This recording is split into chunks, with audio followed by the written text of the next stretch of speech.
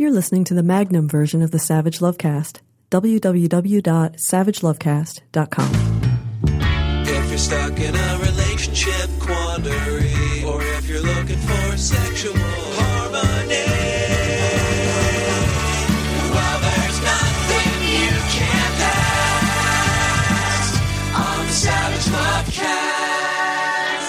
Lovecast. There's so many shitty things going on in the world right now that you think the shitty people of the world would look at the news and realize that they don't have to go to any extra effort at this moment to make this shitty world any fucking shittier. And they could take their shitty feet off the fucking shitty gas. But no, there's a new study that came out last week in the Columbia Journal of Gender and Law by Alexander Brodsky that doesn't document a new shitty thing, but new dimensions of an old shitty thing. They're calling it stealthing now. They used to call it taking the condom off during sex without telling the person that you're fucking.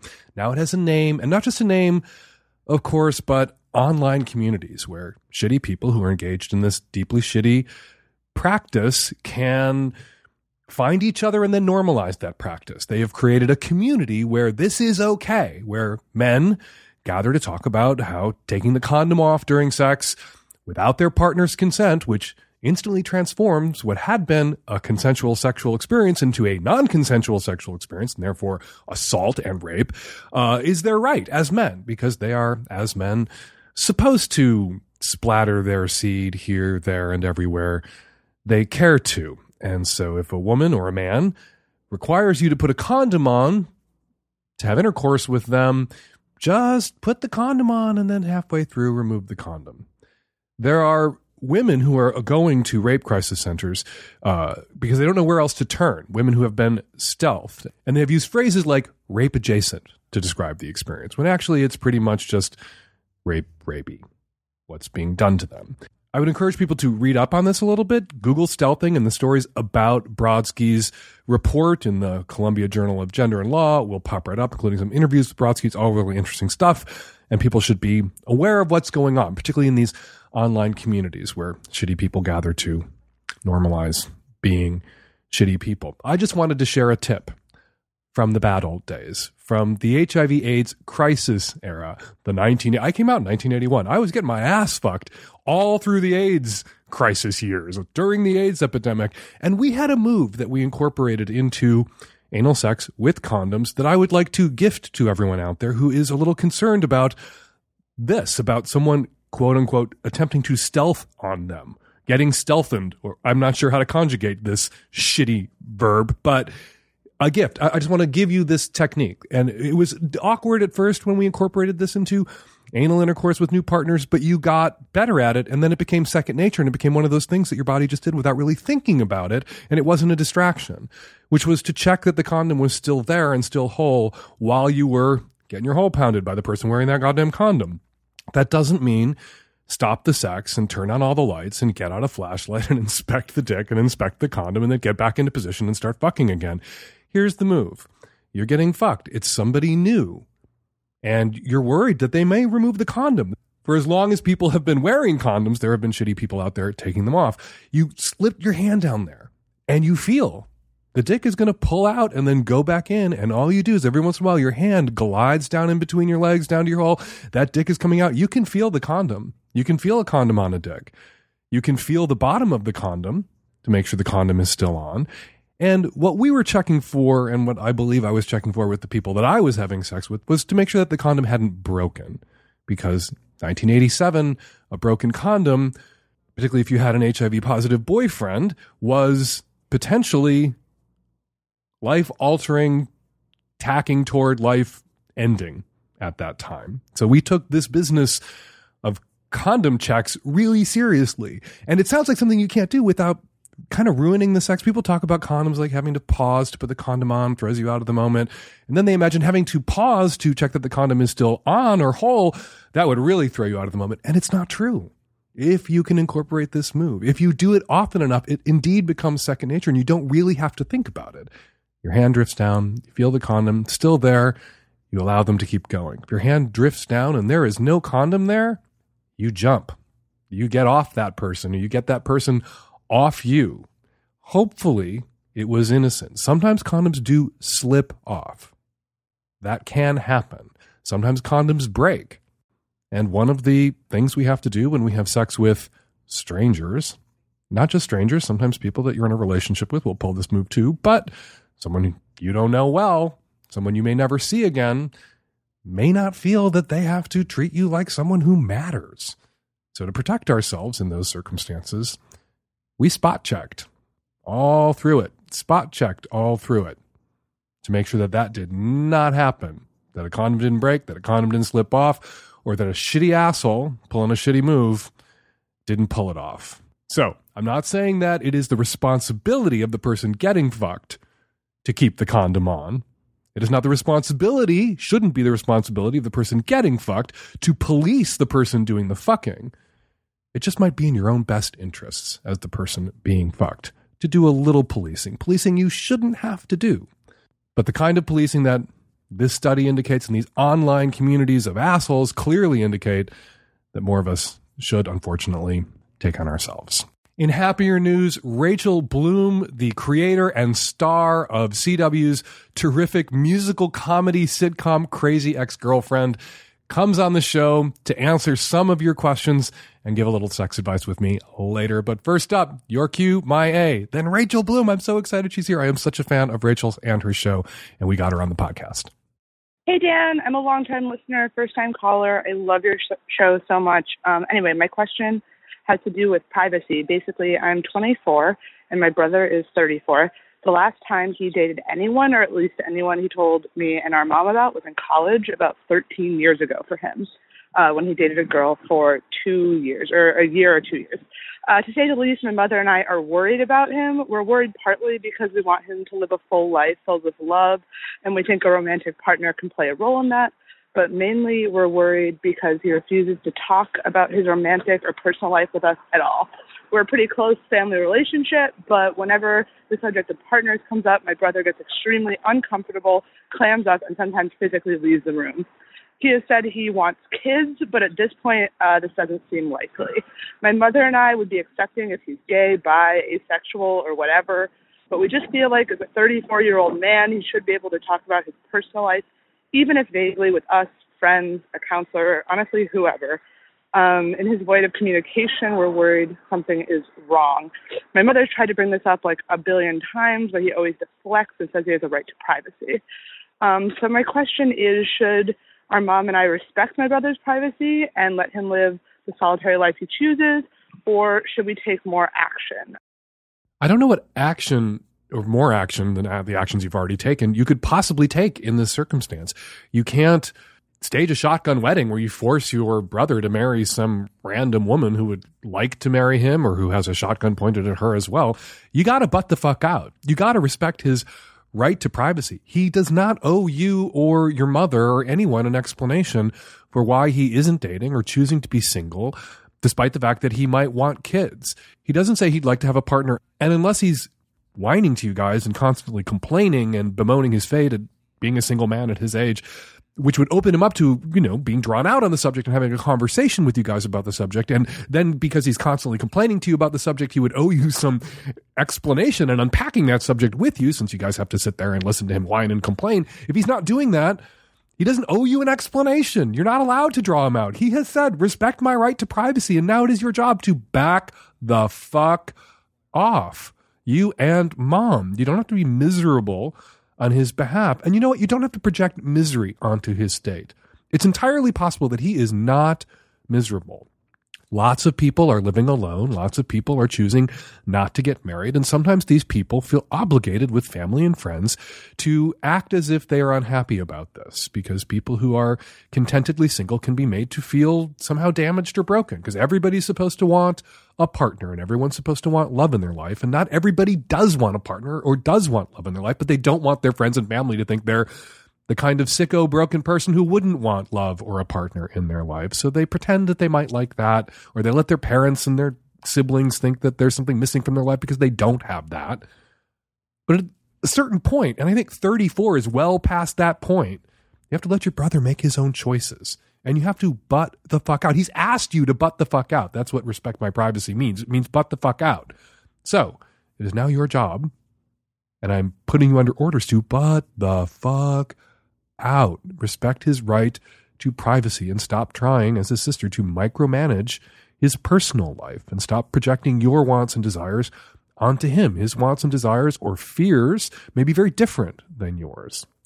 But the fuck out. Hi, Dan. My friend and I are both 22-year-old straight females living in the Southwest. We volunteer together at an after-school program for teens and are close with many of the kids there because we are relatively close in age and have some similar interests. We follow many of the students on social media, and 2 days ago, one of the boys started asking my friend and I sexual questions over Snapchat. If he were asking questions about the mechanics of sex and safety and that kind of thing, we would have been happy to answer, but he was asking us about us and our masturbation techniques. For example, do you have a vibrator? How do you use it? Does it feel good? And was essentially using our comments to get off. At first, we didn't respond at all, but after several of these questions, we told him to stop because it's inappropriate, and we could both get in a lot of trouble because he's only 15. We tried to tell him to watch porn, but he said he doesn't get off from it, but he's really frustrated because he is horny all the time. We care about him and want to help, but we have no idea how. Boundaries. That's how you help this kid. That's how you demonstrate to him that you, unlike some other people perhaps in his life, actually care about him by having clear and appropriate boundaries and establishing those boundaries. And you almost did when you said, this isn't appropriate, this conversation, we're not going to have this conversation with you, you shouldn't be asking these kinds of questions. And then he pivoted to, I need this to get off, I'm 15 and porn doesn't do it for me. And now you feel obligated somehow to help him get off because porn doesn't work for him, that he has created by making this statement, some obligation on your part to come through for him with some tips on getting off for the 15-year-old boy. This 15-year-old boy is needing help getting off. Some tips to help him get off because pornography doesn't work for him and you don't want to have a conversation with him about vibrators and how you masturbate and what your technique looks like. No, you don't owe him anything. He can get out there in the big wide world and figure out other forms of mental stimulation that will work for him. And you are not required to come through with those on his behalf. In fact, it will not serve him well. You will not be helping him. You will not be demonstrating to him that you care about him by even attempting to provide him with other forms or suggestions about other ways he might fantasize or be aroused or turned on in order to help him blow his 15-year-old loads, because that will be creating for him not clearly defined boundaries and ideas about what is and isn't appropriate, but porous and messy boundaries. And it will be putting in his head that when someone says, no, this isn't appropriate, that he doesn't need to back the fuck off and go the fuck away and stop, that he needs to come back at that person with a request or a question. He needs to make another attempt at scaling those walls. And that's not good. No. Shut this fucking down.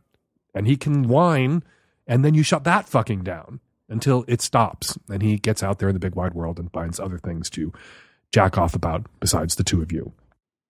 Hi, Dan. I'm in my early 30s, and I live in Jerusalem in Israel. And Jerusalem definitely has a gay scene, for sure. But it's also full of Orthodox religious men. And they do not act like the trendy hip guys that are in Tel Aviv who are holding hands in the street, and they're even living with their husbands and adopting kids. The Orthodox men here, they don't know how to flirt, or they don't know how to meet men the way that we did in America, where you meet a guy doing some volunteer work, or at a bar, or at a sports club, or at work, or going to the gym.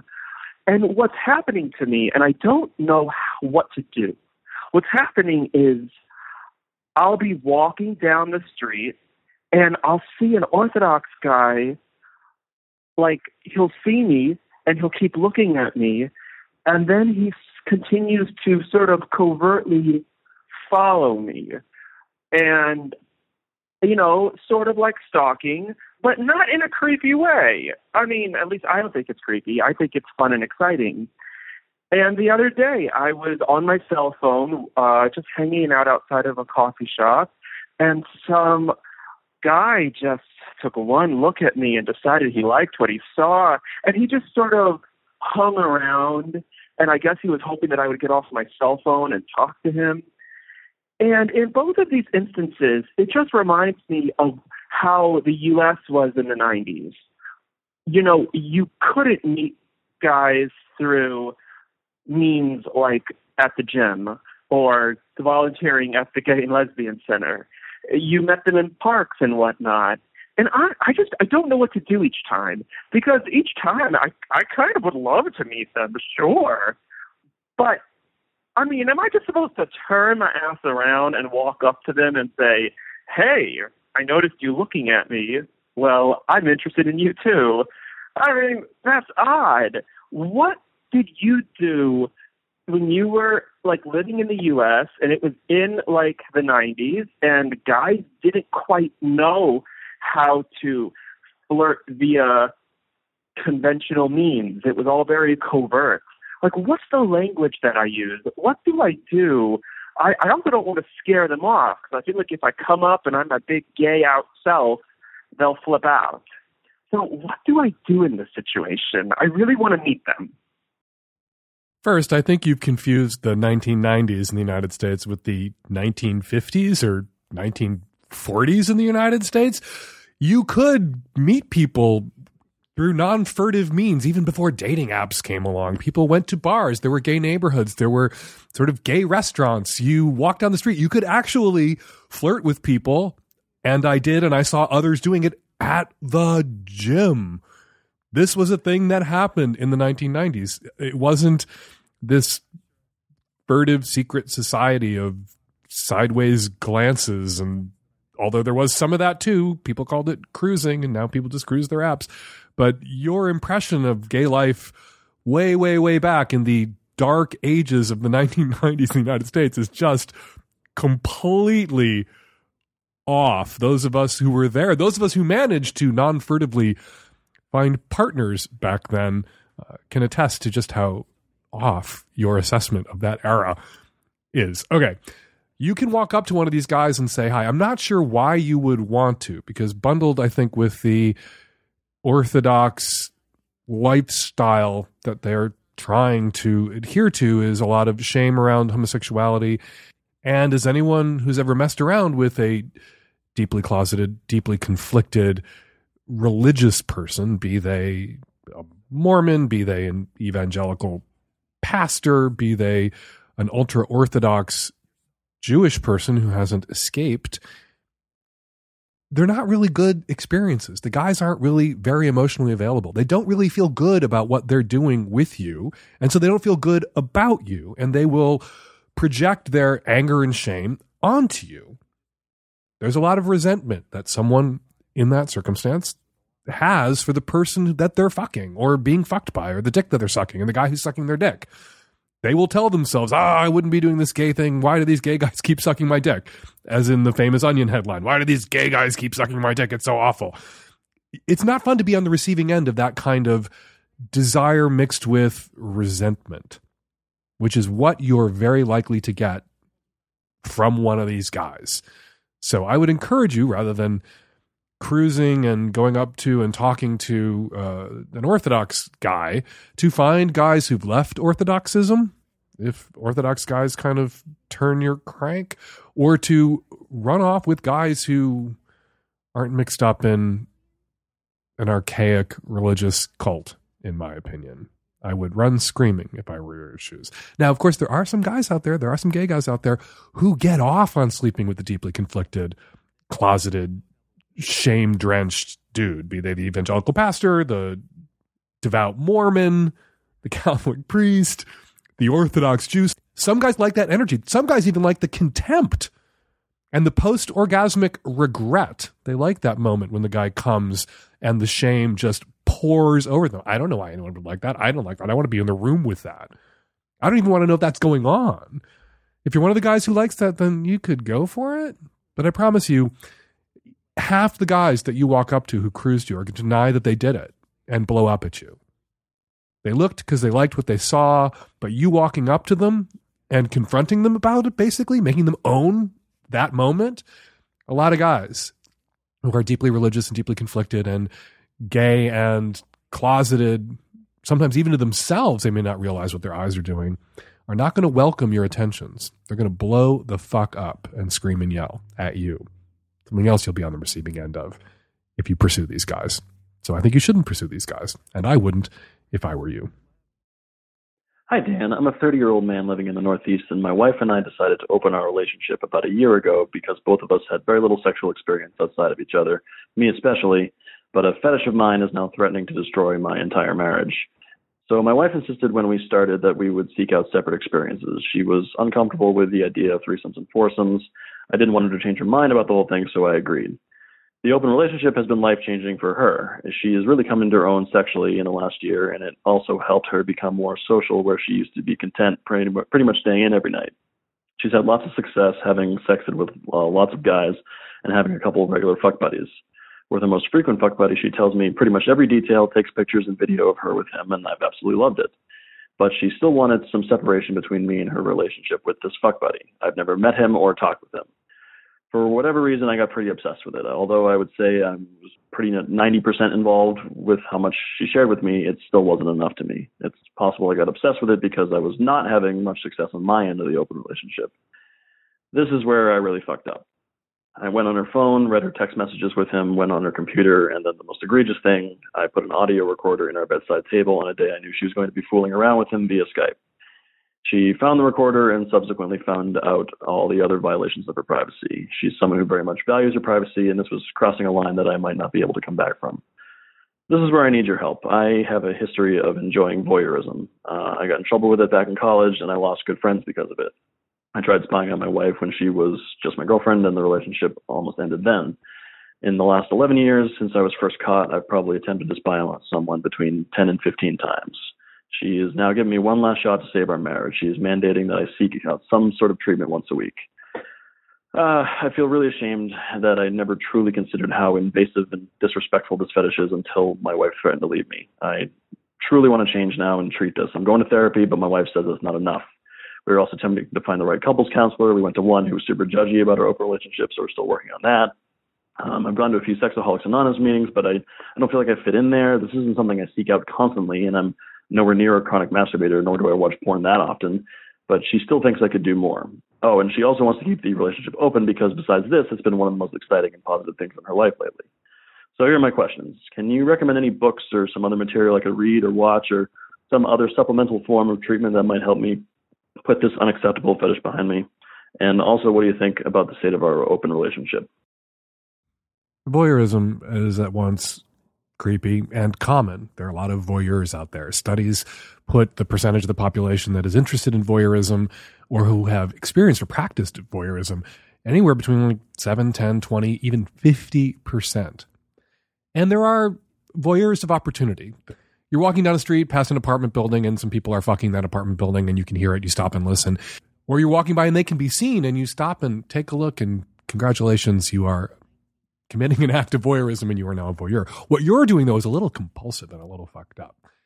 Taping your wife without her knowledge, including taping her boyfriend without his knowledge. In many states, recording people without their consent is a crime, on top of the crime that voyeurism itself can be. Some places, some people have wound up on sex offender registries in some states after they were convicted of voyeurism. People feel violated by that kind of sexual activity.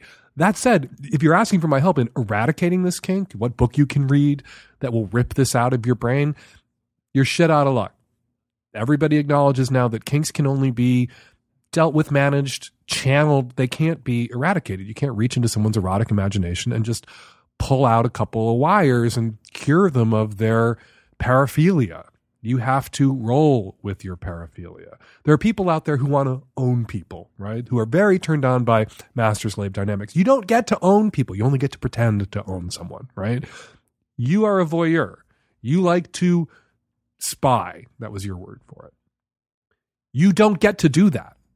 You may lose your wife. You may fuck your marriage up irrevocably. You may wind up with your ass divorced for having done that. So you don't get to do that anymore. And you don't get to do that to anybody else because of the risks you run for yourself in doing that. What if you did get busted outside someone's window and arrested and wound up charged with a sex crime and then wound up on the sex offender registry, which is a kind of social and political death in this country? That isn't something that you can allow to happen to yourself or your marriage. You got to stop. The way to stop, though, is not to build a dam behind which this desire builds up until the dam breaks and you act out impulsively on these desires. You have to find a safety release valve. You have to have a floodgate that allows you to indulge in this kink without violating your wife, her boyfriend, strangers, or anyone else. Go to sex clubs. Join a sex club where people have sex in public and you can look to your heart's content. Construct for yourself consensual fantasy scenarios where someone who's an exhibitionist would like to be seen. There are people out there who are exhibitionists, who like to be looked at, who would welcome your voyeuristic attention. And you can arrange through the blessing that is the internet for kinksters, you can arrange to be outside their house at a certain time to watch them fuck. And they can get the thrill of exhibiting themselves as the exhibitionists they are to a voyeur who is consenting to being so exposed to their bodies and their fucking. You can channel this in healthy and constructive and consensual ways. That's how you get out of this corner into which you painted yourself. That's how you solve this problem. The problem isn't spying, really. It isn't even voyeurism. The problem is consent and the lack of consent and violation of consent. You are free to spy on people who would like to be spied on. You are free to listen to people fucking who would like to be overheard fucking. You are free to watch people fuck who would like to be watched fucking or are fucking in a place and at a time where they don't have a reasonable expectation of privacy, like at a sex club or a swingers club. So, good luck to you.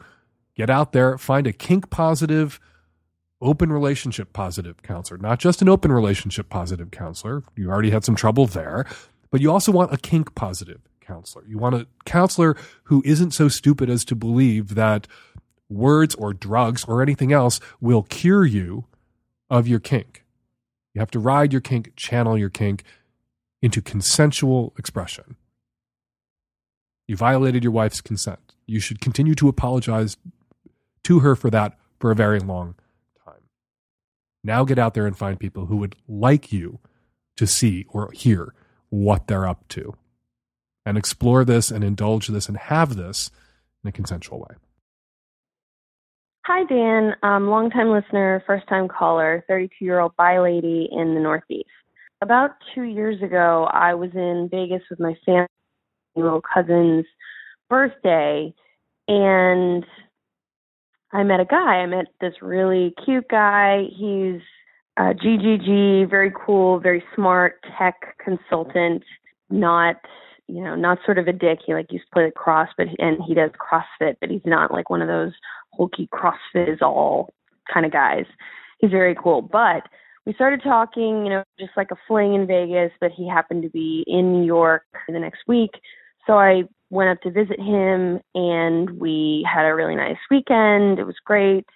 And we started talking, but he went back to California where he's from, and I was going to visit him, but he started dating someone. Life happened. It's fine.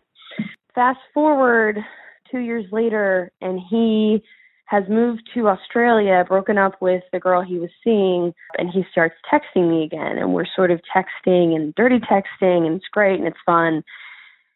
And he's, surprised, going to be in town in a month. And my dilemma is this. When I met him 2 years ago, I was training to have a boxing match, and I was in really amazing shape. As you might imagine, I was really cut and just physically fit. And he's, commented, in the text on my body and stuff, but in the 2 year interim, I'm an attorney. I changed jobs. I had to drive an hour commute for the new job, and the combination of no longer biking to work every day and going to fight training, but driving an hour of work and stopping that training has resulted in me gaining about 10 to 15 pounds. So I don't look the same as he remembers. So I'm wondering, I mean, I'm going to do my best to get in better shape in the months that I have. But I'm wondering, when I see him, do I say something about it? Do I just ignore it? I think it's going to be fairly obvious that I don't look exactly the same way as I did. I'm still in good shape. I mean, I still run and work out and stuff, but I obviously should mention it beforehand, I guess. I mean, that would be awkward. Hey, I gained, 10 pounds. I don't look the same. Don't expect the same thing. Ha. I don't see that going well. So I just, should I gloss over it? I don't know. If you'd gained 30 or 40 or 50 or 150 pounds, you might want to give this guy a heads up so as to spare yourself the pain of rejection or some look in his eye when he takes you in at the airport and sees that you are twice the woman that you used to be. But 10 pounds? You don't have to disclose 10 pounds. And I don't think you have to disclose 150 pounds. I think it would be in your own interest to disclose that, to spare yourself a painful rejection that may come your way or may not. But 10 pounds? You were in training then for some boxing competition or whatever it was, and now you're not, and you have 10 extra pounds on your body? No, that's not something you need to send up a flare about. And if that's something that he has a terribly negative reaction to, and I don't think it is, and it certainly shouldn't be, then you tell him to get the fuck out of your apartment and let him know he can find somewhere else to stay while he's visiting. Hi, Dan. My close friend had a nervous breakdown the other day. The caveat to this is the second one that she's had that's quote-unquote a manic attack. I grew up with a bipolar mom who would just go off and say crazy things and scare people and disappear. And my friend's fiance called me this past week and told me that she had done the same thing. She calls me crazily, telling with a weird affectation to her voice, talking about whether or not she should marry this guy and that he doesn't love himself enough for her to marry him. And this, again, is the second time this has happened. This happened about this time last year, actually. So my response to her was that she needed to get her shit together, that she really can't keep doing this to her fiance, who's an incredible dude. He just adores her so much. They've been friends for years, and all he wants is to make sure that she feels okay. My question is, well, my problem rather is that I'm just kind of over her at this point. We've done everything. We've done the counseling and the meds and the yoga, and after a while she starts to feel better and she goes off the meds. And I just can't deal with it anymore. My own family is in crisis. My own mother just got out of the hospital from ODing. 2 of my sisters are in prison with their kids floating out into the ether and possibly having me to take over the custody of their kids. I am the maid of honor in this girl's wedding who just had a breakdown, and I can't deal with it. I have lost all respect for her, and I know I'm being a little insensitive, and I know this is all being triggered by my childhood trauma with my mom, but I don't want to be the maid of honor. I don't want to go to the wedding. I don't even want to deal with this girl anymore. And I would just love to hear if that's okay, or if I'm being an asshole, and if I'm being an asshole, what I can do to maybe stop being such an asshole. Your mother is nuts. Your sisters are in prison. You have nieces and nephews who you may have to take in to keep out of the foster care system, and props to you if you do that. That is hero's work. You're allowed to say to your friend, my psychic, emotional bandwidth here has been exceeded by my own dramas and my own family's problems, and I can't be there for you the way I have in the past. And you can say to her fiance, we need to round up a new support system for her. I can't be the first person that you turn to or she turns to during a crisis like this, because I have I have the Hindenburg and the Titanic and 9/11 going on in my life right now, and I don't have the space or time for her. I can't be the friend or the support system that she needs right now because I am the support system for all these other people in my life right now, and I am tapped out. You're allowed to say that. And sometimes, okay, maybe that is kind of an asshole thing to say, but sometimes you have to be an asshole in your own self-defense, and you're allowed to be a bit brusque and forthright with your friend about what you can do for her right now.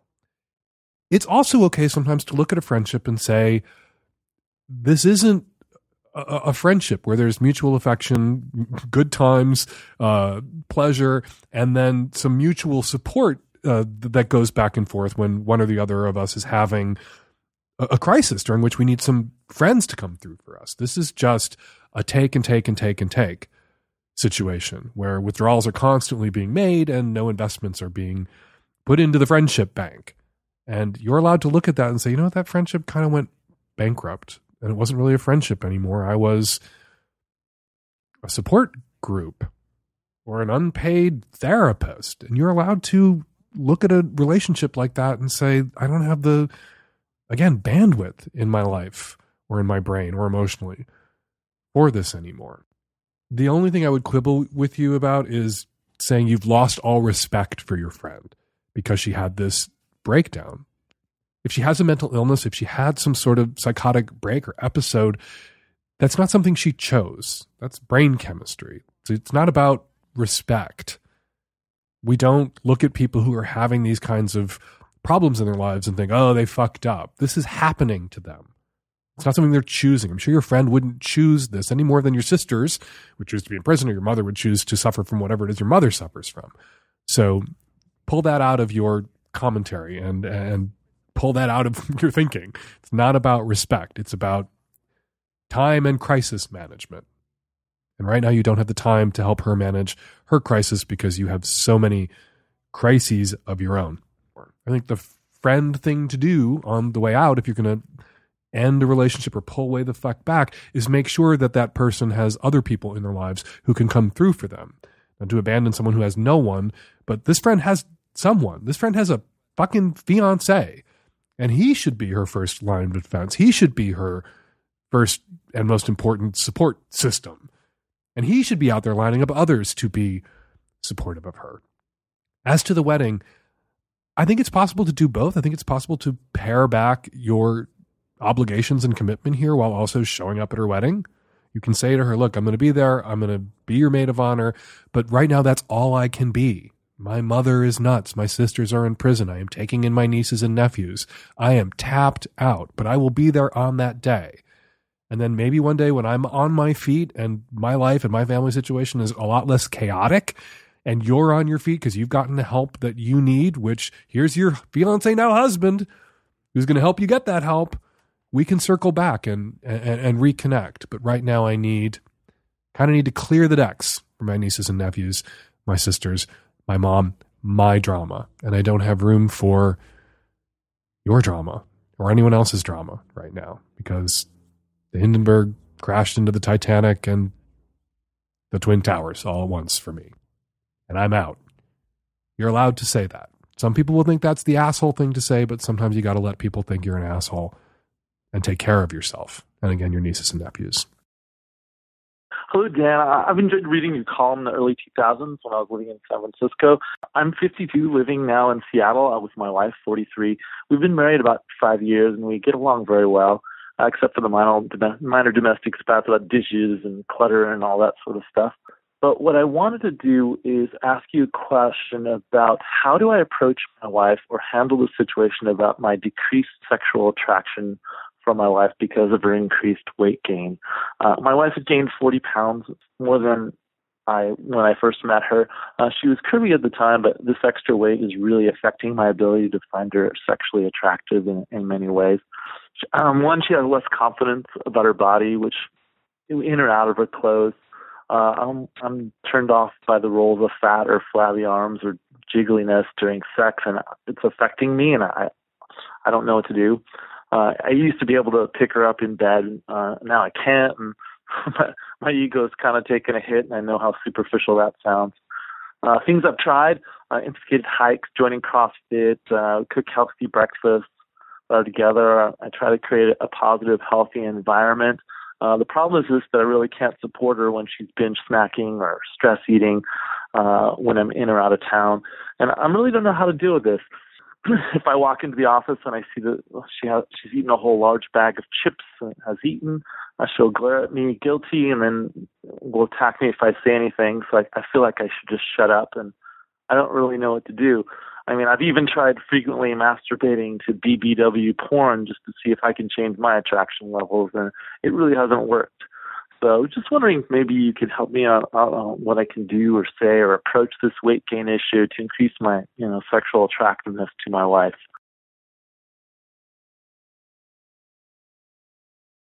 When you marry someone, you're signing up for the long term. And one of the things that happens over the long term is that bodies change. Time has a way of shredding us all. So the onus is on you as the husband to try to wrap your head around these changes and accept them.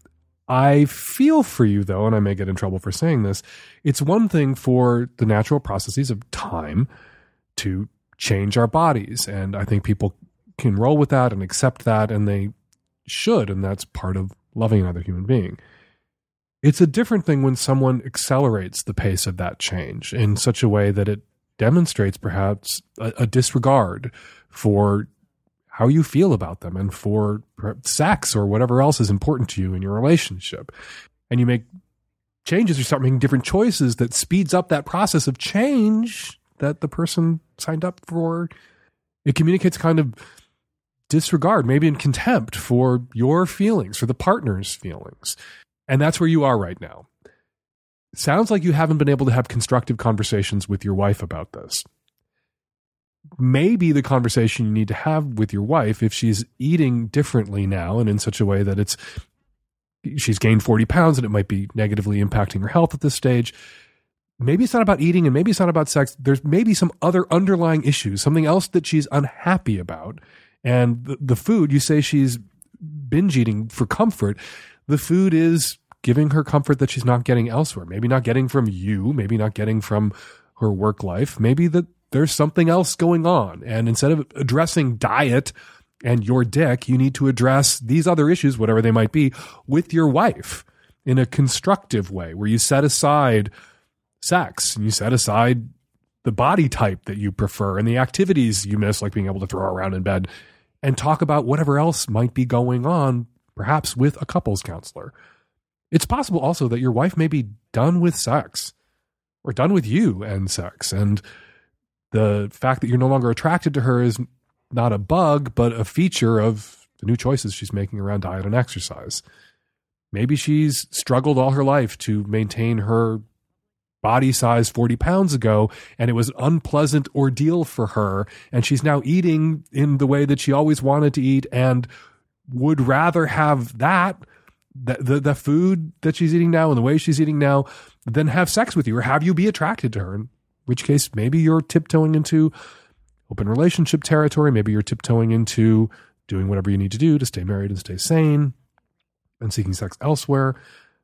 But I think the key here may be a conversation with your wife that doesn't center, as the kids say on the college campuses, your dick or her size, but centers her happiness. Because if she's eating compulsively because she's unhappy, don't address the eating. Address the unhappiness with a couples counselor.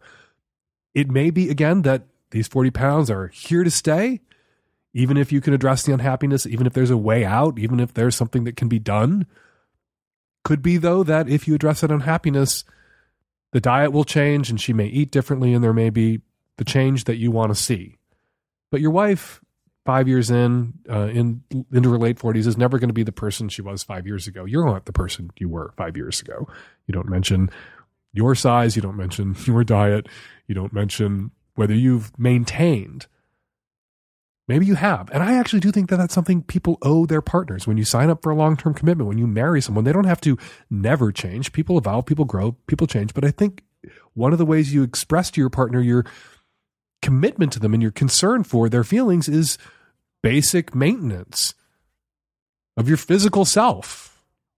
Good personal hygiene, for starters, and maintaining a healthy diet and a healthy exercise routine. So you're in good working order. That doesn't mean you have to be shredded. Not everyone has to be a size 0 or a male Adonis. But one of the ways we demonstrate to our partners that we care about them is by taking care of them, but also taking care of ourselves.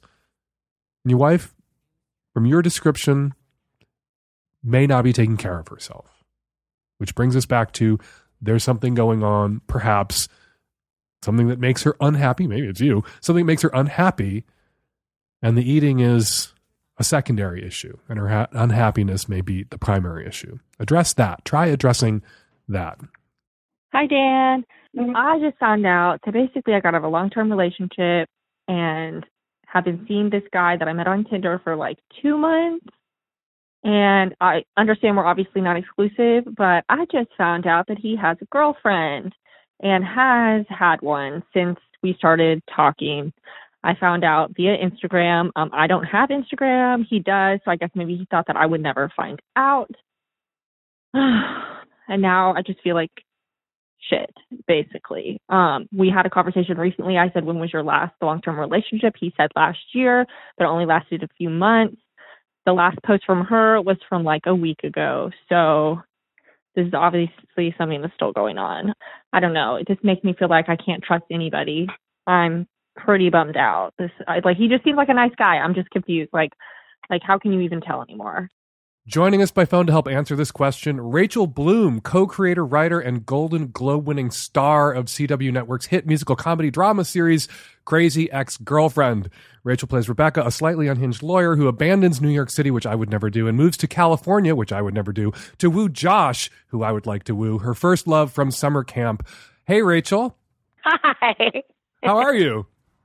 I'm so good. I'm so excited. This is my favorite podcast. Oh, thank you for saying that. No, you spend a lot of time talking about your show and yourself when you do media and other people's podcasts, talking about your amazing and talented self and your great show, but not today. Okay. Today you're on my show and we're going to talk about my callers and their problems. And I think you're going to be great because your show is all about relationships and sex, and it's smart and it's nuanced about relationships and sex. So I'm sure you can give great sex advice. Really, any idiot can do it. If I've been doing it for a quarter of a century, you can too. I will try my best. Are you ready? Yeah. All right. So this woman dating a guy from Tinder. They've been talking. Didn't get the impression they've had many face-to-face interactions, or if any at all. He's got a girlfriend. What should she do?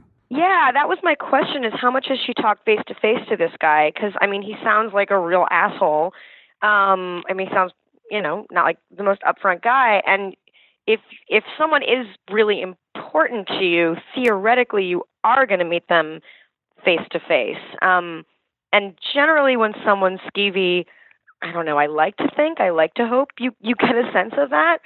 So, but if she'd just been talking to him on Tinder, then who knows? But as far as telling his girlfriend, it doesn't sound like the relationship's advanced enough to insert oneself into that. And then also, as you say all the time, you don't know what agreement people have with their significant others. I mean, they could have an agreement that he's allowed to go on Tinder and flirt and it gets him off. So, and it may be all he did was get on Tinder and flirt and lie. He also lied, but they didn't actually meet up. They didn't have sex. They haven't gone on dates.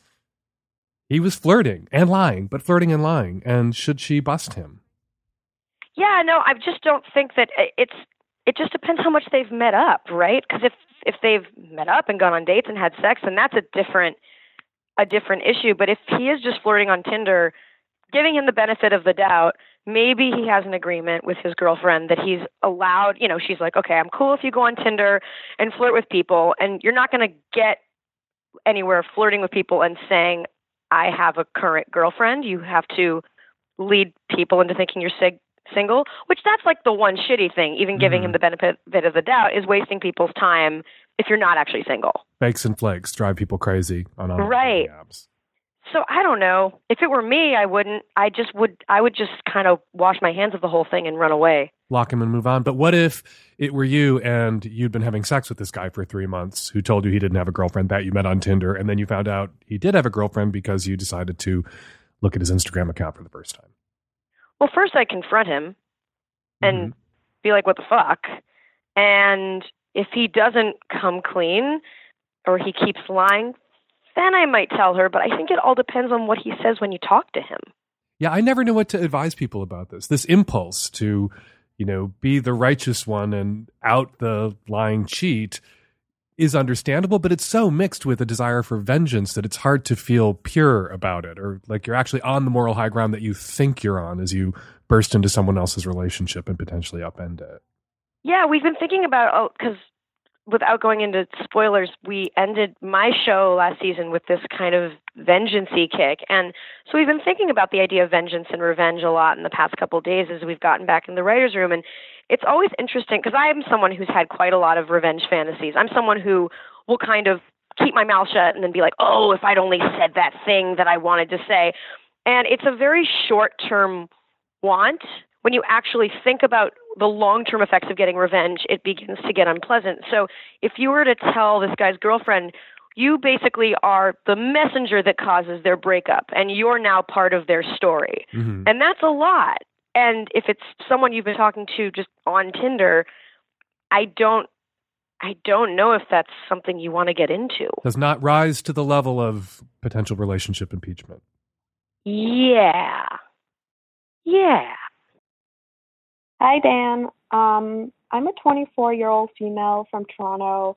I have been in a relationship with my boyfriend for 3 years now, and he's a very straight man. I love his ass. I love looking at it, touching it, grabbing and squeezing it, and especially licking it.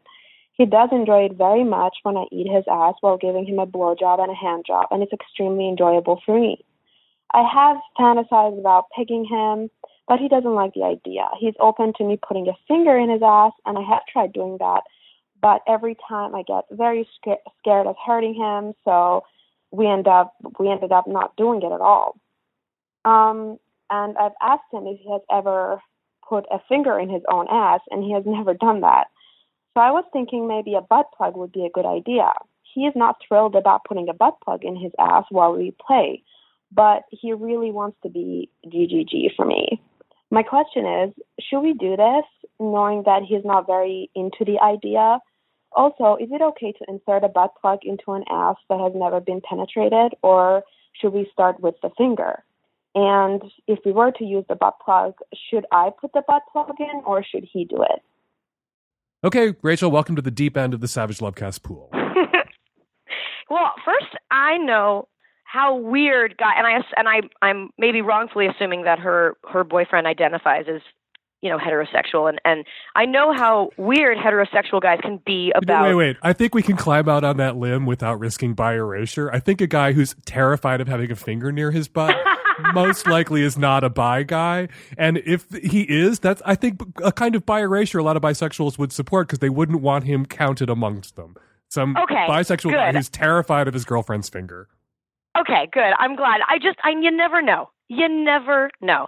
But what I was saying was, a lot of my friends are heterosexual men, and they're really weird about their butts and stuff up their butts and stuff around their butts. A lot of it comes from, that, I guess, kind of like panic of like, I don't want something up there. That's not what it's for. But also, and maybe it's just because a lot of my friends are Jews who have stomach problems.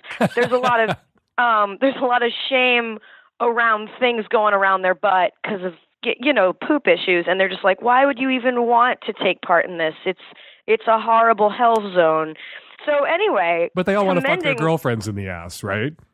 It's a horrible hell zone. Course. Mine is a horrible hell zone. Yours is a place I'd like to visit.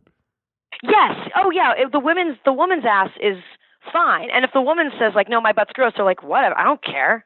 Give me that ass. So yes, it's a total double standard. But first of all, I commend him for she's eating out his ass, which is already a huge step for heterosexual men everywhere, I think. Mm-hmm. But it's unclear so she's like, she doesn't want to hurt him. So has she tried just like lubing up a finger and trying to put it in his ass? It was unclear what steps they've taken. They seem pretty tentative. Or she seems pretty, for someone who's eating an ass, she seems pretty tentative about the finger. And for someone, in his case, who's having his ass eaten, he seems pretty tentative about a finger. I have to say, though, as a gay person, that it's not just straight guys who have this hang up. Like a quarter of all gay guys never have anal sex, don't get into anal sex. There are gay guys out there who don't want their asses touched or played with, but they're a small and despised minority. Just kidding, gay guys who don't like their asses touched. We love you. You're a part of our community. But speaking for guys who do like their ass touched, a finger, and I don't know how much experience you've had or what you want to reveal, a finger doesn't feel very good.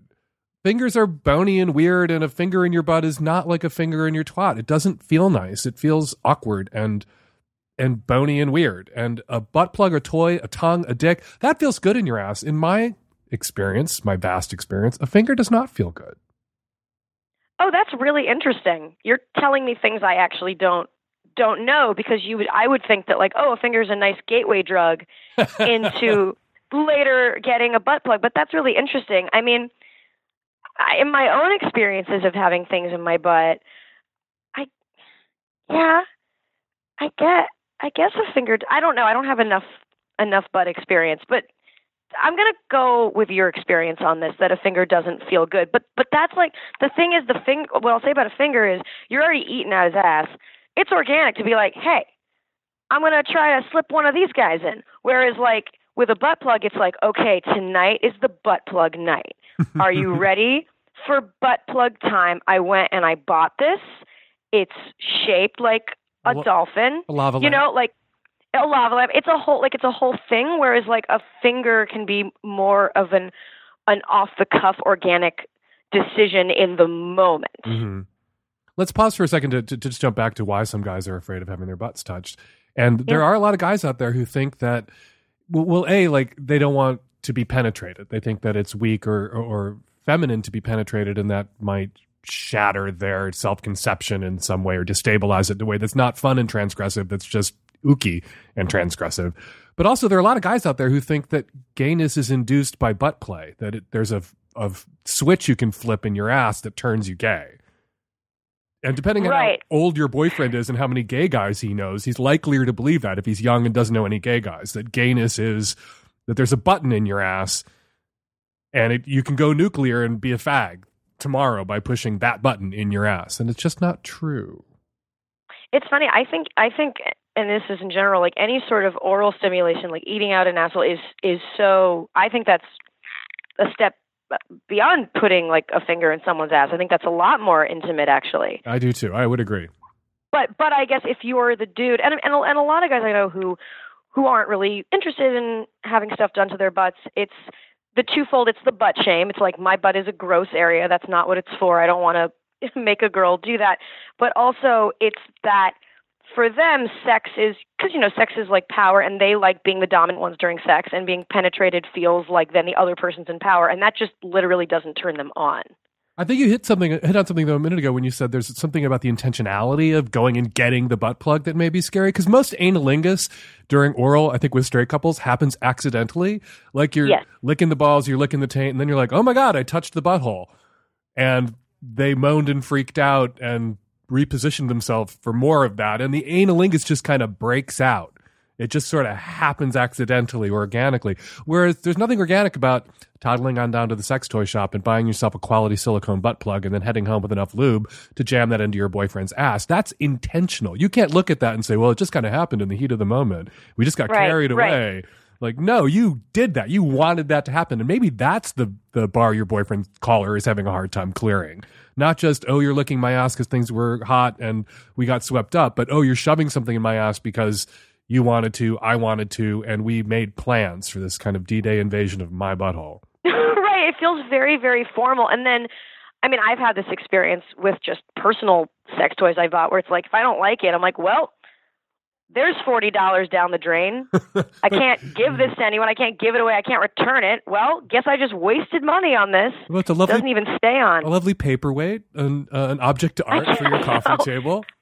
See, now you say that. I cleaned out my drawer already. You can re-gift it to someone you don't like very much. But I'm actually curious. So, like, it's fine to put a butt plug in someone's butt before, if you've never put a finger in, it's okay. You don't have to like warm them up with a finger. You can just put the plug in. Yeah, I mean, depending how big the plug is, if you get one of those traffic cone sized butt plugs, you might want to work your way up to that. But there are butt plugs that are about as thin as a finger, which aren't very good because they fly out of your ass. They actually don't fulfill the plug function of a butt plug because, you know, that flared center of the butt plug, the like lava lamp widest section before it narrows before the base, the sphincter grips around that wide section and the base and holds the plug in your ass. And straight guys, if you're listening, that places pressure on your prostate. And when you have an orgasm and those orgasmic contractions begin, your sphincters grip and release and grip and release, and it gently moves the butt plug. It doesn't start fucking you. It's not like the butt plug turns into some like 9-inch cock. It doesn't start pounding you, but it gently presses against your prostate as you're coming. And it is amazing, and you should be able to get there because the butt plug ain't a dick, doesn't look like a dick, looks like a lava lamp, as I always like to say. And yeah, you can do that without ever having been fingered. Got it. So if you're gonna try butt plug stuff, and you don't like the way it feels when it first enters, you should give it a shot because your prostate's a couple inches up, right? Yes. And there's a moment where your ass sort of sucks the plug in the rest of the way, where your sphincters slide down the bottom of the flared part of the widest section of the lava lamp before it grips around the narrow part before the base. And there's this point where kind of like your ass sucks it up. And for a lot of guys, that's a surprising moment. That's a take your breath away. Even for guys who are very experienced with butt stuff and butt play and toys and plugs and dicks, that moment where the plug slides home, can knock the wind out of you for a second in a good way. Doesn't kill you. I'm learning so much. I think there might be a song in this for the next season that you're working on. I think they're really maybe an online only song, but I'm just my mind is expanding like a sphincter around the lava lamp part of a butt plug. Hi, Dan. I'm a 37-year-old woman living in Seattle. I have a 4-year-old son and a husband. We've been together about 9 years, and I'm just kind of tripping out on myself a little bit. I went to a comedy show the other day with a girlfriend, and there was an attractive, 40-something comic man, and I found myself looking at his penis or like through his pants. And I leaned over to my friend, and I was like, look, you can see his bulge. And she's like, what? I'm like, well, you can see his bulge. And she's like, oh, and kind of looked back. And I was like, sorry, I think I'm objectifying him. And, thought about it for a couple minutes and then didn't think about it again. And then the other night I went out with my husband and my cousin, who is a gay woman, and we went and saw this band. It was all women, and the women were gorgeous. And I found myself talking to my cousin about these women in kind of an objectifying way. I didn't really think too much about it until today. It doesn't feel right because if I put myself in those people's shoes, I would feel really uncomfortable. So I guess my question is, is this wrong? What are your thoughts about women objectifying men or women objectifying women? Rachel, you're a performer. You're on television. Sometimes you're on television in your underwear. That Getting Ready song, I'm botching the name. The song that you did in, I think, the first season, singing Sexy Getting Ready song. Sexy Getting Ready song, which is genius. And if you haven't seen it, and if you're not yet watching Crazy Ex-Girlfriend, watch, but at least get on YouTube and watch Sexy Getting Ready song, which is fucking hilarious. But you're the performer. You're looked at. You put yourself out there. Is it okay if the viewers objectify you to some small extent? Yeah. I mean, I think it goes beyond performing. First of all, if I know male comics and you said, like, sorry, I was just, like, staring at your dick while you were doing your comedy, that's why they got into comedy. 9 out of 10 of them were like, well, this is how I'm going to get girls to like me. And so, like, 9 out of 10 male comics are going to be thrilled. However, I guess it goes beyond that with, should I feel guilty when I objectify anyone? And I think, and this is something we explore on the show, but we're animals. You can't help. If you see a guy's bulge of a dick and you like dicks, you can't help but stare at it. I think that the difference between us and all other animals is what we choose to do with our instincts and that information. Mm-hmm. And, you know, when people are being catcalled at on the street feels horrible. Right. And the reason it does is because it invades your personal privacy. No one is saying, how dare you look at me and involuntarily, want to fuck me or like my tits. It's unless the it tips action of over into ogling, which that's one of those things that's hard to define. Like pornography, you know it when you see it. Ogling, you know it when you're on the receiving end of it. And True. Sometimes you ogle without realizing that you've ogled, and you have to right yourself. If that person gives you the stink eye, you're like, oh shit, I need to up my checking people out game so it's subtler because I ogled. And you don't want to ogle because that makes people feel uncomfortable and unsafe walking down the street, in their own skin, on the bus, at school, at work, whatever. But everybody objectifies. Everybody checks out other people. And that's part of our hardwiring. And if you're going to feel guilty and terrible about that, don't leave the house ever. Turn off the TV. Yeah, and you said to your friend, look at that guy's dick. It's different than it's all contextual. Like if you turned to the person next to you in the theater who you didn't know and was like, check out that guy's dick. That's also different. That's what are you doing with your instincts? Yeah, that's something my husband would do. Don't do that. I mean, honestly, I'd probably become friends with that person just because that's weird and hilarious to do. But I remember of course I would say this, on NPR a couple of years ago, there was... I like your NPR voice. I like how you shifted seamlessly into your NPR voice. On NPR a couple of years ago, I remember hearing a story by a trans woman, and she was talking about her when she started... I heard a story by a trans man. Apologies. And he was talking about when he started taking testosterone. Mm-hmm. And instantly he would see women, right? He would see women on the bus, on the street, and have an involuntary, almost like picture of fucking them. Mm-hmm.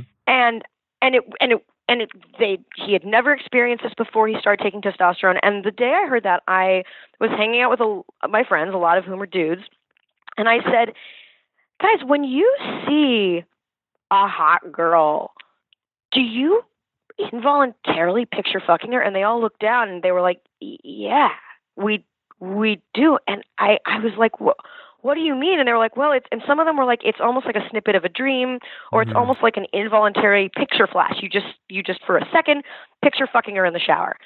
And that's not their fault. It's what they choose to do with that, separates us from the animals, but that's not their fault. I'd like to say that I'm a much better person than your friends, because when I see a hot woman on the street, I do not have that problem. I do not flash on those mental images. You are a true gentleman. That woman's hot brother on the street, though, is in danger. Sure. All of the things. The paradox here, though, is not just that we objectify, but a lot of us, I think, to some extent, maybe all of us at different times would like to be objectified. We are also objects. We are also things moving through space. We are physical, and we want to be desired by the people we would like to be desired by, and we would like that desire to be expressed to us in a way that doesn't make us feel unsafe or only objects, that we are also objects, but not just objects. So, I think to the caller, I would say, did you like the comedy? Was the comedian funny? Did you check out his dick and think nice dick and good comedian and obviously a human being? Then it's not a problem. Same thing with the band. It's fine to objectify people so long as there's some part of your non-reptile brain that's constantly reminding you that people aren't just objects. Yes, the fact that she called in and is concerned about it, it's like if you think you're crazy, if you think you're mentally ill, you're probably, you're on the right track. Like people who are people who are really, really mentally ill think there's nothing wrong with them. And the same thing where if you're saying, oh my gosh, I'm objectifying someone, you're actually probably not, because you're thinking about it. Like the awareness already puts you on a different level than people who actually objectify other people and don't see the humanity and empathize with them as other life forms. Okay, before we let you go, can you give us all the really important plot points of the upcoming season of Crazy Ex-Girlfriend? Yes. Okay. All the spoilers. Just let them rip. So Josh dies. What? He dies. No! Just like first scene, he dies. He goes to heaven. In a tragic rimming accident, Josh dies. In a tragic rimming accident. That's how people, whenever they ask me how I want to go, like If you could choose the way you die, how do you want to go? I always say tragic rimming accident. That sounds horrifying, though. And I'd like to see that happen on television. And I'd like to see that happen to the actor who plays Josh, who's really fucking foxy. I'm going to tell him that. We'll find that amusing. Any others? One more spoiler for us? Yeah. Oh, like you want a fake joke spoiler or like something real? Give us one real thing. I think the previous Josh dying in the first episode of the new season, I'm sure is fake. So give us one real teaser. Well, here's what I'll say is when we pitched the show, it was a 4-season show, and it's very specifically a 4-season show because every season is kind of like another side of the prism of the blanket stereotypical term crazy ex-girlfriend. And we left off last season with a big turn with her now seeking vengeance. And I think that is, what this start of the season at least is going to be about. And it's something we've never been able to do on the show. And in some ways, when you think of the title Crazy Ex-Girlfriend, that's what you think of. Mm-hmm. The kind of revengey, stocky, sexy, stocky part of it. Well, so that's what stocky, your character's always been pretty fucking stocky. Yeah, but not openly. She's always kind of veiled it in either, plausible deniability or immediately then offered sex or whatever. But the threatening, the actual, in her mind, she's like, I am now the scorned woman who's going to seek vengeance. And I think that the show is Rebecca's story, but it's also the stories Rebecca tells herself. And it's what story she thinks she's in. And going into this season, she now thinks she's Glenn Close. I can't wait. It's such a terrific show as both a sex and relationship person, but also a musical comedy fan. It is spectacular. And I've really enjoyed watching all 3 seasons so far, and I can't wait for the 4th. And thank you. And I can't wait to see what you do next. And I hope you get to do another musical on television. People tried in the past. Remember Cop Rock? People tried to do musicals on television and nobody was able to make it work until you. Oh, well, there have been others, but that thank you so much. That means so much to me. And Glee does not count. I don't know what others you're referring to, but Glee doesn't Flight count. of the Conchords, all right. Gallivant, the Garfunkel and Oates show. Which was great. I love Garfunkel and Oates. Yes. The Bo Burnham show. I stand corrected. Yeah, there have been others, but thank you. And I will pass it on to Elaine. And I've told you this before, but your podcast has been extremely influential to me in the way that I see sex and relationships. And it really allowed me, when I got married, to go into my marriage voluntarily. I'm basically voluntarily in a monogamous relationship rather than that being just the default that I never thought about. That's great that you opted in, which is, I think, what people should do. I'm not an enemy of monogamous commitments or monogamous relationships or marriages, but I think it should always be thoughtful and opt in and not default. So that's what lovely of you to say, and I'm so happy to hear that.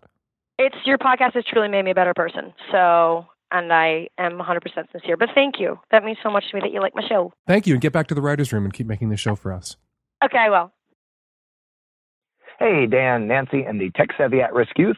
I'm calling today with a business-related question. So I work in housing, and it's a housing complex that caters to a lot of students. And recently, I had an interesting thing arise with one of my residents. They had been emailing me on and off for about 2 months about how they were frustrated with their neighbors because either very late at night or very early in the morning, their neighbors have loud sex, and it's been very disruptive to him and his studies. So I told the resident that I couldn't really proceed without knowing which room it was coming from, so that if he ever found out specifically who was making the noise, I could then have a conversation with those residents about maybe cooling it. So this weekend, he sends me an email with not only the room number that these noises are coming from, but also 2 3-minute clips of audio of his neighbors having sex. So it seems to me I have to have 2 conversations. One is a conversation with the residents who are having sex, saying, hey, all about sex positivity, but your noise is kind of disruptive to your neighbors, because it's probably not just this guy, even if he's the only one complaining, because it was loud. I imagine a lot of people are hearing it too. And I want to do that in a way that is respectful, that is sex positive, that isn't, trying to come down on them for having sex and enjoying sex, but at the same time, they do live in an apartment community. I also need to have a conversation with the guy who recorded them, because that seems a little skeevy that he recorded them having sex and then sent it to my business email. I wasn't totally cool with that. So 2 awkward conversations. And I've already talked to my supervisor. We've worked out an action plan. I think I know what I'm going to say. But I love your show, and I was curious how a sex advice expert would handle both of these awkward conversations. So let's hear it, Dan. What would you do? People have a right to have sex in their apartments or their rooms or their dorm rooms. And you can, as Gary Coleman, the character sings in Avenue Q's, you can be as loud as the hell you want. You can be as loud as the hell you want when you're making love, and people kind of have to deal. Neighbors should be neighborly. Neighbors should be considerate. If they're having sex for 2.5 hours and it's 2.5 hours of screaming, that's not very considerate. That's not anything the neighbors should have to put up with. But if they're having sex for an hour or 30 minutes and they get noisy in the last few, which is far more typical, that's usually what happens. There's a couple of minutes of caterwauling and then it's over. That's something that a considerate neighbor puts up with. You don't have a right to live in an apartment, but you don't have a right to live in a house. You don't have a right to live on a planet with almost 8 billion other humans and never overhear those other humans fucking. Humans fuck. Humans make noise when they fuck. We are social animals who clump up, many of us, into cities, and you are going to overhear some of that fucking. I think the person complaining is the unreasonable one if they believe they have a right to live in that building without ever overhearing anybody else having sex noise. They have some right to live in this shared and communal space without ever having the fact that other people are having sex put into their heads by the sounds of other people having sex. That's unreasonable. If, however, these tapes that he made went on for 2.5 hours of caterwauling or fisting or flogging or whatever the fuck they were doing, and it was noisy for 2.5 hours, that's an asshole fucking move. That's not neighborly. That's not considerate. And they are then the unreasonable fuckers who need to dial it back, or they need to drive off into the countryside and find an abandoned barn to have sex in the middle of the night and not the apartment. You do need to point out to the person who made the tapes that, as I mentioned earlier on today's show, it is in many jurisdictions illegal to tape people without their consent and without their knowledge. That includes this kind of shit. Taping people who are having sex and making noises, as people do when they have sex, without their knowledge. He could have, by creating that tape, committed a crime. And you might want to Google that wherever it is that you live. Check the statutes where you are. And if that's the case, warn him. Delete this. You will delete it. And he should never do this again because it is criminal. And out of consideration for his feelings and to avoid prosecution, you're not going to mention the tapes to the folks that you're going to go confront about how noisy they are when they have sex. Hi, Dan. I was just listening to episode 548 in the car, and I had to pull over when I heard the woman's story about the massage therapist who assaulted her. I'm a licensed massage therapist, and I was just fuming listening to that story. And I wanted to apologize to her, and I wanted to thank you for the advice that you gave her. And I wanted to add something to it, because each state, if this guy indeed is a licensed massage therapist, each state has attached to their licensing bureau an office that fields complaints. Sometimes it's called the Office of Professional Discipline. Sometimes it's called the Office of Professionalism.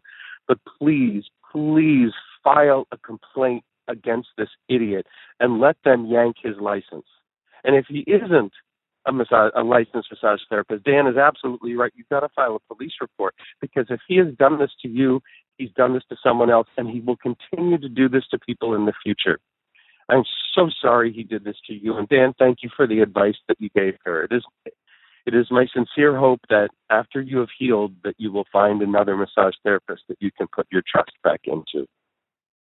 Hi, Dan. I'm responding to the caller on episode 548 with the girl that had the fuck buddy she was kind of upset with. And I think the thing to say is people in a fuck buddy relationship are basically in a non-monogamous relationship, but without really the tools to be able to manage that. So in the swinger world, it's really common for people to be around other people that they either have fucked or want to fuck, but are handsy with somebody else. So I think the key here is that you just got to be able to communicate, right? And it's not too difficult to just communicate. Hey, I want to fuck this person tonight, but I know I'm going to see you again in the future, so let's hook up again another time. I mean, that should be a fairly easy thing to understand, but the guy needs to communicate better. So it's just, you got a couple of young kids that just don't know how to communicate these things, but maybe they just talk it out. They'll be able to patch things up. Hey, Dan and the tech-savvy at-risk youth. This is a comment for the guy who has the girlfriend who wants him to follow methods to reduce his drive until she figures out hers. That's me 20 years later. Great kids and everything for, making that the price of admission to stick around. I'm on antidepressants, which are known to decrease libido, and working out 90 minutes a day to completely exhaust myself. To cut all those things. I'm here from the future. Don't keep doing this. Find somebody you're compatible with. And we're going to leave it there. 206-302-2064 is the number here at the Savage Lovecast. If you want to record a question or a comment for a future show, give us a buzz. 206-302-2064. Go to itmfa.org or impeachthemotherfuckeralready.com and get some ITMFA t-shirts, hats, buttons, tasteful lapel pins, and we will send all the proceeds, every single cent, to the ACLU, Planned Parenthood, and the International Refugee Assistance Project. ITMFA wear, it's really fun. People will see your ITMFA t-shirt, ask you what that means, and you get to say, it means impeach the motherfucker already. I live for those moments. I wear the t-shirts all the time. I have a lot of those moments, and they're great, especially on airplanes. Follow me on Twitter at Fake Dan Savage. Follow Rachel Bloom on Twitter at Rachel Does Stuff. The Savage Lovecast is produced every week by Nancy Hartunian and me and the tech-savvy at-risk youth and Nancy. We will all be back at you next week with another installment of the Savage Lovecast.